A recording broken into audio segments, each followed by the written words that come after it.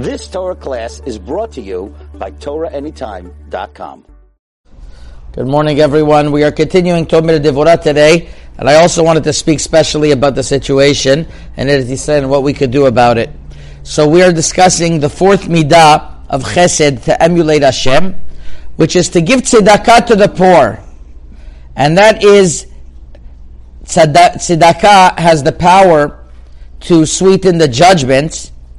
And he compares it that the Rashi Tevot of the words of tzedakah are tzadi, 90, which is amen, 90 amens per day.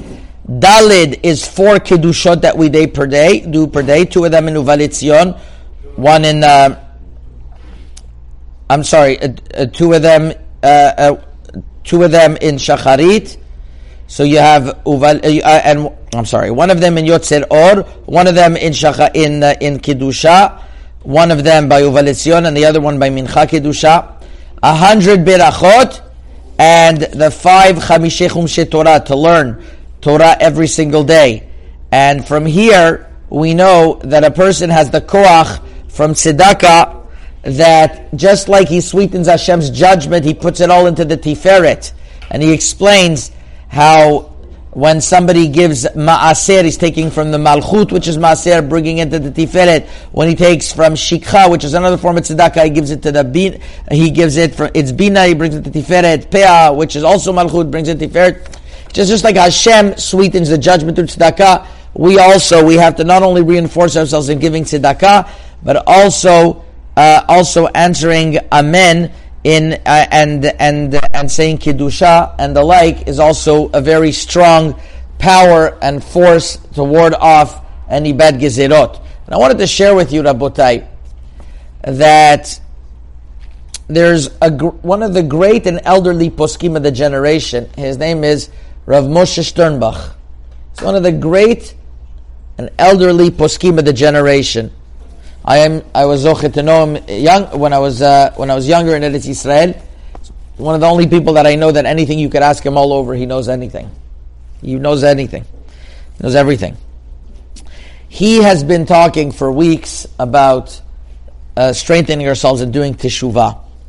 On Yom Kippur, Rav Sternbach was in his yeshiva, and right before Ne'ilah, he burst out into crying and shouted that there are difficult and terrible decrees that are in store for us, and we still have a few minutes to annul them. And he spoke on Erev Shabbat of Sukkot, and this is printed, you could see the date of the email. And he says, we do not know what the coming year potentially has in store for us, and if we are not worried, that means our emunah is deficient. Every Jew must realize that any calamities in Eretz Yisrael could spread to the world eventually, and we'll have to increase our emunah so that we'll have the strength to face that any eventuality. And he goes on to explain in what he spoke about that the tremendous Chilul Hashem that was done on Yom Kippur, that people prevented other people from praying, and the fact that we didn't protest strongly enough is a problem in us. And he says it's such an important year. He spoke before Sukkot. When we don't know what's going to happen, there could be all sort of surprises. We can be sure that many decisions are being made for us right now. The 3 things that he suggests, this is what I want to get to. He has many other things that he discussed. Now they asked him about leaving Eretz Yisrael, about staying there. Anybody who wants to read what he had to say, you could email me at maginrabbi@gmail.com. I could send you what he answered. But he explained the following: that there are 3 things that we have to focus on during this period, and it's very simple. It's a long-standing